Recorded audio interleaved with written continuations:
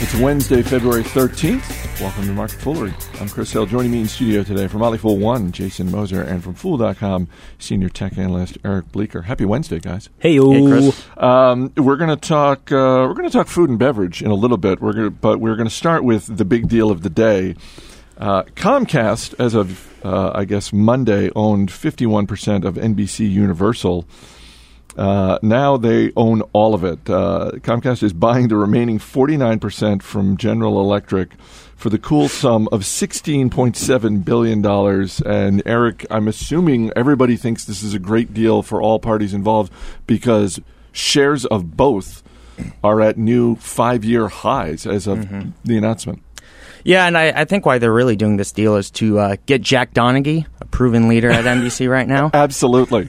No, but, you know, everyone's expecting this great media schism, and we've got all these disruptive companies. People are looking at Apple TV, Netflix.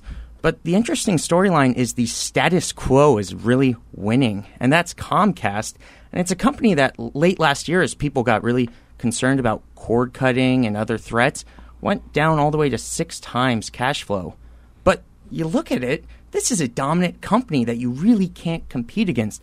We saw Verizon rolling out Fios and stopping the program, and cord cutting had a lot of traction as a storyline. And everybody who has everyone that I know who uses Verizon Fios loves it. Loves it. Here, yes. I like it. And it's just too hard to compete against companies like Comcast again. It's too expensive. You see Google building out its fiber network. We were talking before the show. At current pace, that might be complete by about the year 3000 because they're in one city right now.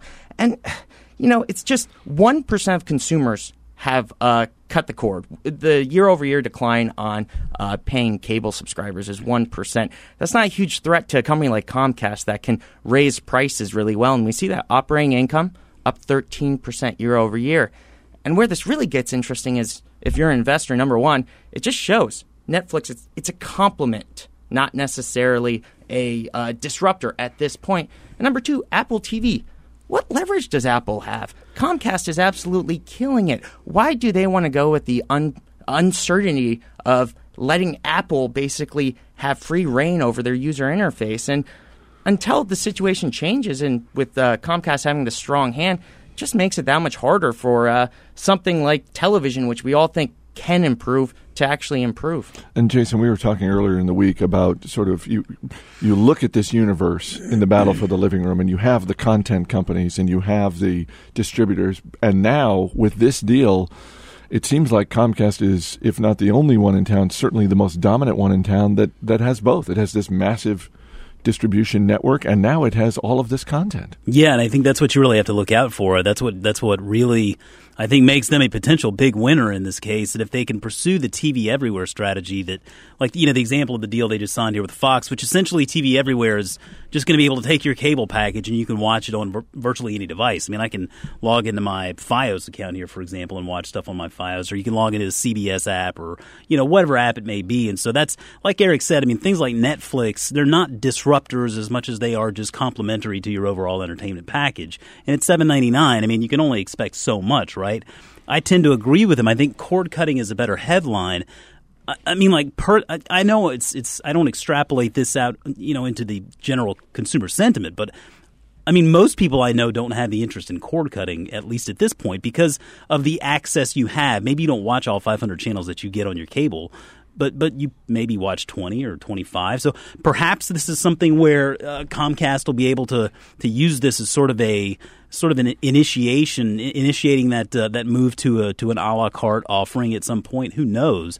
But yeah, I mean, it's so hard to compete against this because now they control the pipes and they control what's going through the pipes. I also think it's interesting, and I don't think I've ever said this before, I think it's interesting what's happening at GE. Yeah. Which is just this behemoth of a company, and under Jeff Immelt has begun and executing on this sort of process of cutting some of their divisions and really executing against his plan to pare down from GE Capital, which for so long was the big driver at that company. And he has said publicly they want to get away from that. And it really seems like they're doing that. And I think that's what, GE is sort of an unsung winner in this case because it does get them out of something that's a bit out of their scope of understanding, really, and entertainment. I read stories where they really enjoyed having that NBC Universal aspect. I think they held their annual meetings at the Saturday Night Live studio, right, which that sounds really cool. But, I mean, the bottom line is this really does help GE shore up their balance sheet, and the plan here for 2013 is to return $18 billion of cash to shareholders in the form of dividends and buybacks. So I think that GE shareholders should also be very encouraged by this, with the road ahead here for the stock. Just to close out, two questions, Eric, with regards to stocks. What do you think of Comcast at this point as a stock? And what company out there do you think is the most disheartened by this news today? Comcast as a stock, I still think you look at a company with about $9 billion in free cash flow. It's worth about $100 billion now. It's not overpriced by any means.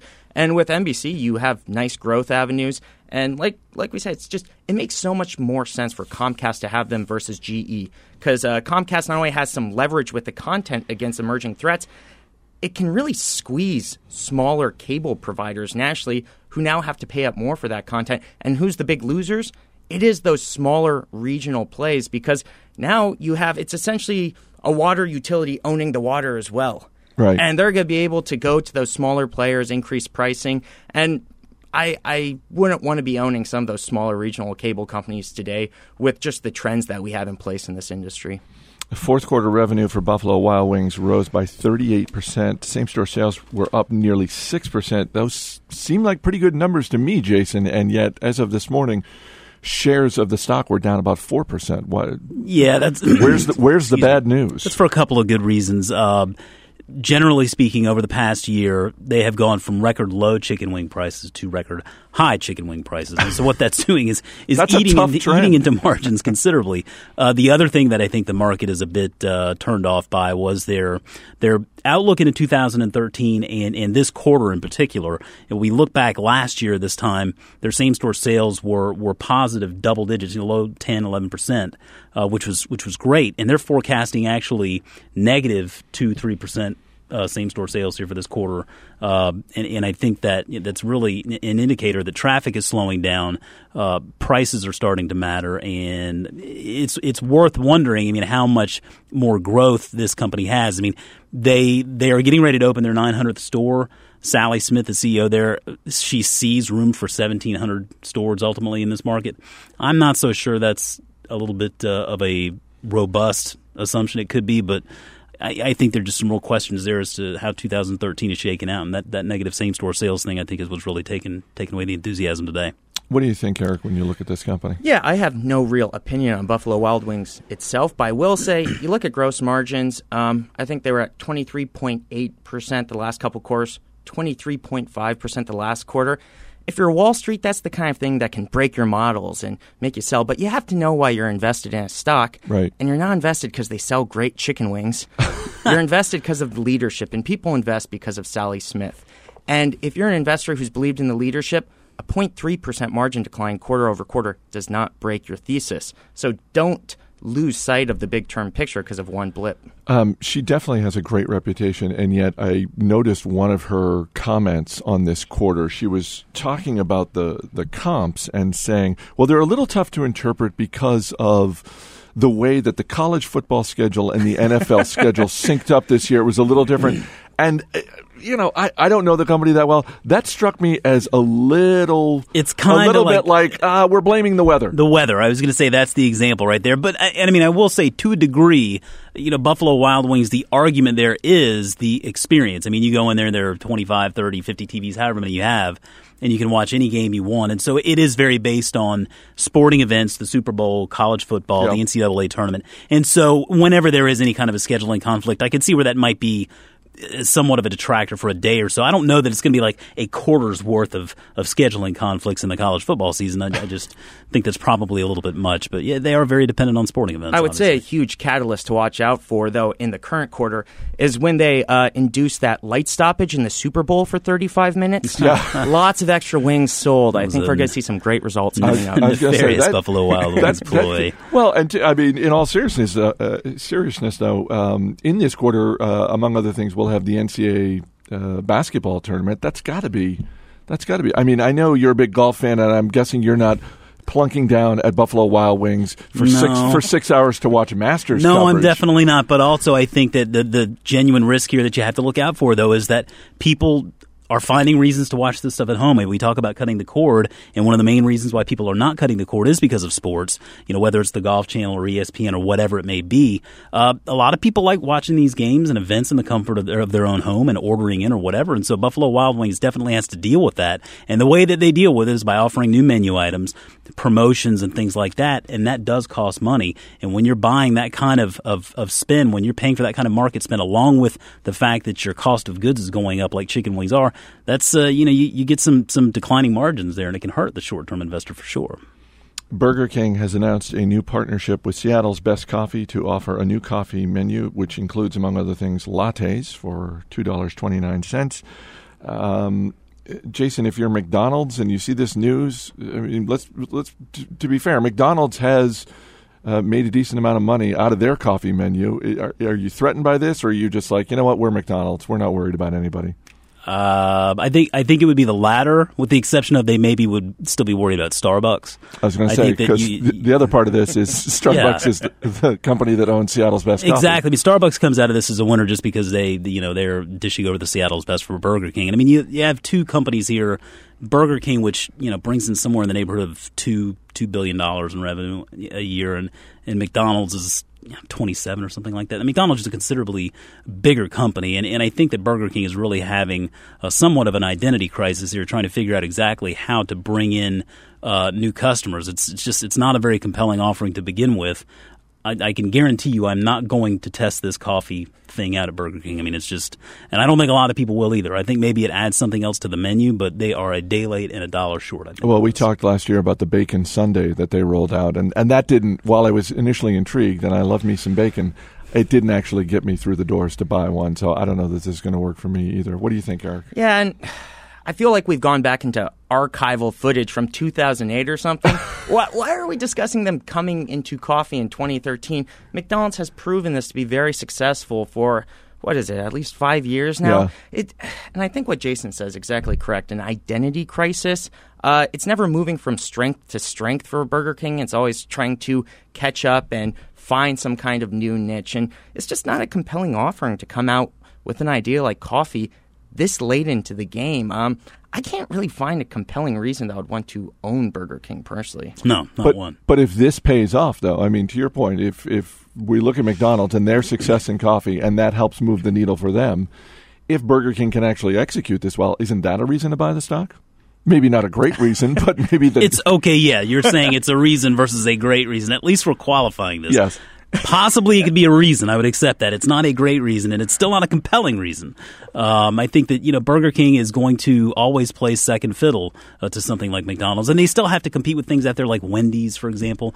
And I think these quick service restaurants in general are really facing a lot of stiff headwinds because of the growth in fast casual, because of the growth in the popularity of things like Panera and Chipotle to a degree even.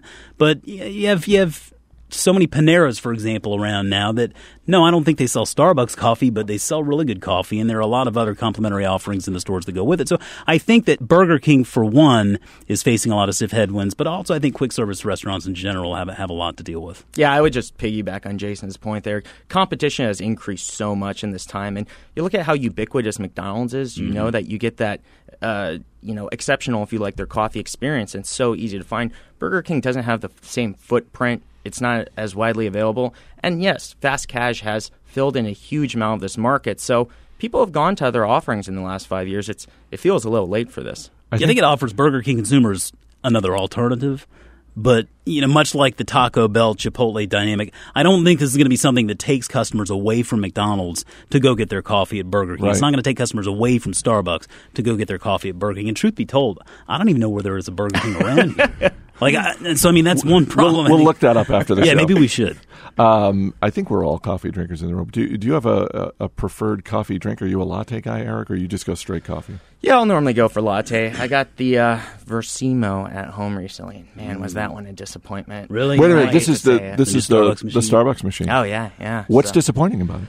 I just don't really like the taste. And, you're not necessarily buying it for cost savings, but when it costs the same and you don't feel like it's necessarily very competitive with what you get in the store, it just leaves even less room to use it. I've actually gone back to my Keurig machine for most of my at-home brewing. Really? Yeah. Interesting. So I've got the big setup with like the espresso maker, the French press. We go all out in our house for coffee. Wow. I think for the longest time I was just a venti coffee guy. I have discovered that I do have an affection towards the skim latte. Nice. And so every once in a while I will add that to my arsenal. gotta cut those calories where you can. Well, look, I'm huge. Exactly. Yeah, I just go with the straight coffee. Every once in a while, a mocha latte, but for the most part, just the straight. As a guy I used to work with would say, just the straight mud. Eric Bleeker, Jason Moser. Guys, thanks for being here. Thank you. Thanks, Chris. As always, people on the program may have interest in the stocks they talk about, and the Motley Fool may have formal recommendations for or against. So don't buy or sell stocks based solely on what you hear. That's it for this edition of Market Foolery. Our producer is Matt Greer. I'm Chris Hill. Thanks for listening. We'll see you tomorrow.